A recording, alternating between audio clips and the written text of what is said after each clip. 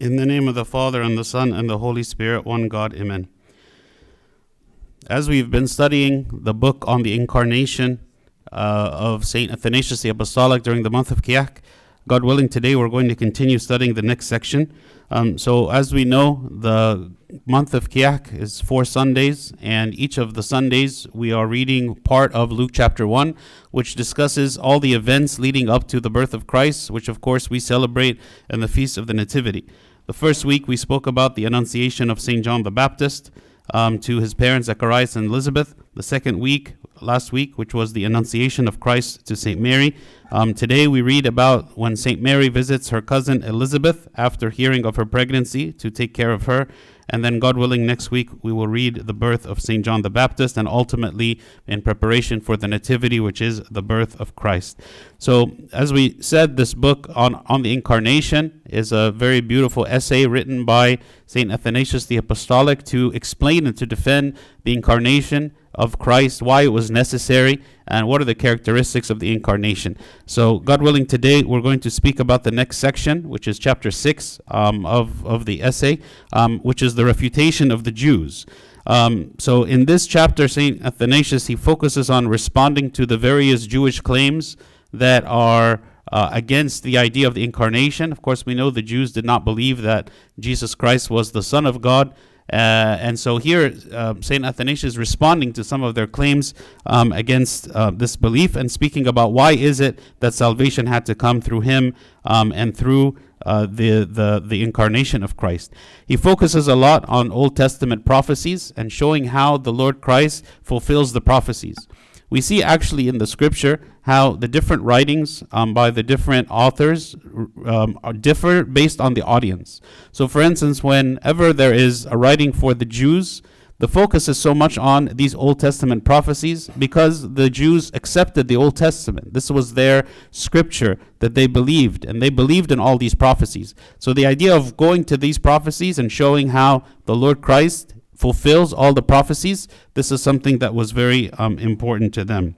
So what are some of the prophecies? Of course, there's many, many, many prophecies, but just very briefly, one of the prophecies speaking about in Isaiah chapter 7, "Behold, the virgin shall conceive and bear a son, and shall call his name Emmanuel." Again, this is the name of Christ, that he is called Emmanuel.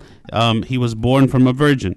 In Numbers 24:17 says, "A star shall come up out of Jacob, a scepter shall rise out of Israel, and batter the brow of Moab."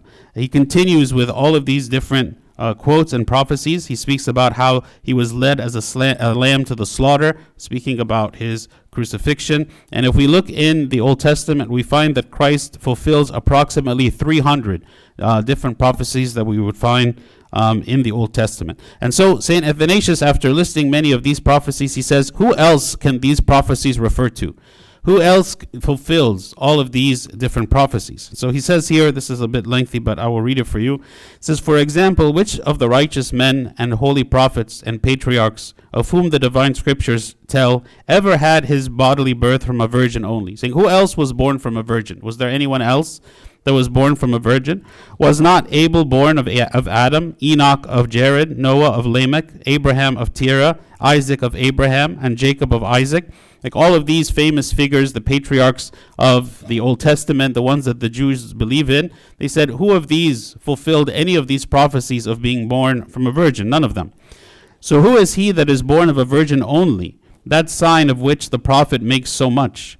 Again, which of all those people had his birth announced to the world by a star in the heavens? Also this was prophesied. When Moses was born, his parents hid him. David was unknown even in his own neighborhood, so that mighty Samuel himself was ignorant of his existence, and asked whether Jesse had yet another son." All of these, again, famous people do not fulfill this prophecy. "Abraham again became known to his neighbors as a great man only after his birth. But with Christ it was otherwise. The witness to his birth was not man, but a star shining in the heavens, whence he was coming down. Again, the scripture tell of anyone who was pierced in his hands and feet." So speaking now about his crucifixion.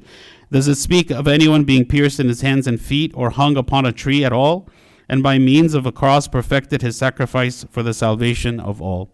So he goes on, of course, it's much longer, but this is just to give you a taste and a flavor of what he's referring to. He goes through some of these major prophecies, and he goes through all these different characters that we know of from the Old Testament, and he say, who else is able to fulfill? Who else has fulfilled any of these things? In more modern times, there was a professor who he did a calculation. His name was... I don't have his name. A professor at Westmont College who calculated the probability that one man was able to fulfill the majority of all of these, to fulfill all of the major prophecies concerning the Messiah. So he did this study. It says if we look at all of the prophecies concerning the Messiah in the Old Testament, what is the probability that one person could fulfill all these things? The estimates, they were worked out by 12 different classes. So he had his students participate in this study that he did. And so it was about 600 university students that all participated in this study. The students carefully weighed all the factors, discussed each prophecy at length, and examined the various circumstances which might indicate that men had conspired together to fulfill a particular prophecy. So if they considered that there would be a prophecy that maybe it was easy for someone to fabricate a conspiracy about it, they consider all of these different factors.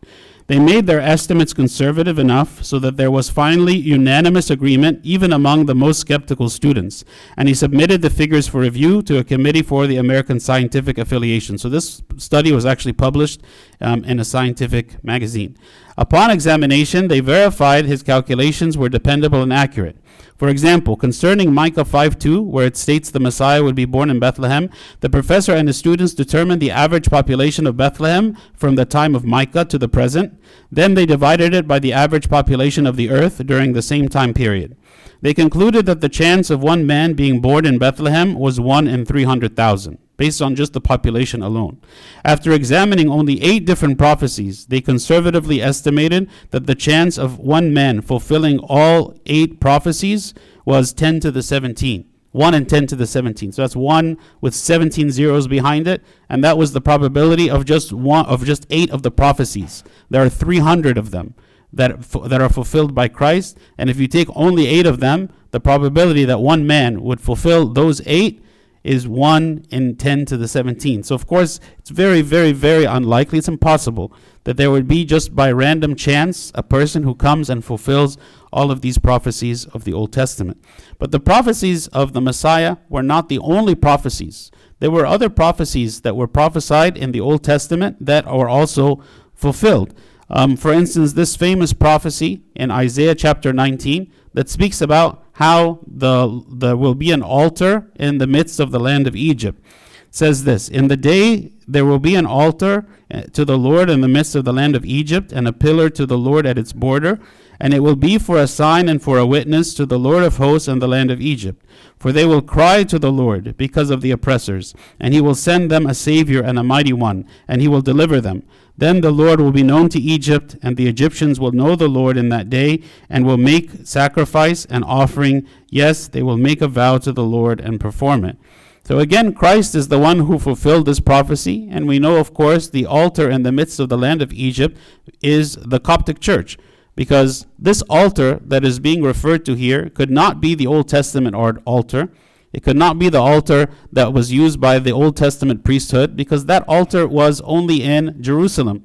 So for there to be an altar in the midst of the land of Egypt, which was a Gentile nation, a pagan nation, right? It has to be referring to the New Testament altar. Also in chapter 6, he says, for at no other time have the Egyptians ceased from their false worship, save when the Lord of all, riding as on a cloud, came down here in the body and brought the error of idols to nothing and won over everybody to himself through himself to the Father. This cloud that is being referred to here is a representation of Saint Mary. So the Lord riding on a cloud is when he came with Saint Mary. And actually, this is also the Holy Family when they all came to visit Egypt, and they went and visited many of the pagan temples and many places in Egypt. And actually, at the presence of the Lord, all of those pagan temples, they crumbled, they fell and toppled down. And actually, many of the of the ruined temples that you would see if you would go to Egypt now and travel in Upper Egypt and different places, and you'd see all of these ruined pagan temples. The reason that they were ruined is because when the Holy Family came into Egypt and the Lord went to walk around in all these different places, at the presence of the Lord, all of these temples collapsed. So he's saying there is no other time that the Egyptians ceased from their false worship, because actually even at the time of Christ, Egypt was still a pagan nation, but then later on they converted to Christianity. He concludes by saying this. He says, Jews are afflicted like some demented person who sees the earth lit up by the sun, but denies the sun that lights it up. What does it mean? It means that all of these prophecies are clear. And if someone were to really look at them objectively, they would see, yes, see how this man, Jesus of Nazareth, has fulfilled all these prophecies. See how all these other prophecies speaking about other things, like, for instance, this one, altar in the land of Egypt, also was fulfilled. The reason that the Jews did not accept this is because they were blind and they didn't want to see. As though someone is standing in the midst of like the middle of the day where the sun is shining and is shining on everything, and yet we are denying what it is that we see because it is so clear, but we do not want to believe.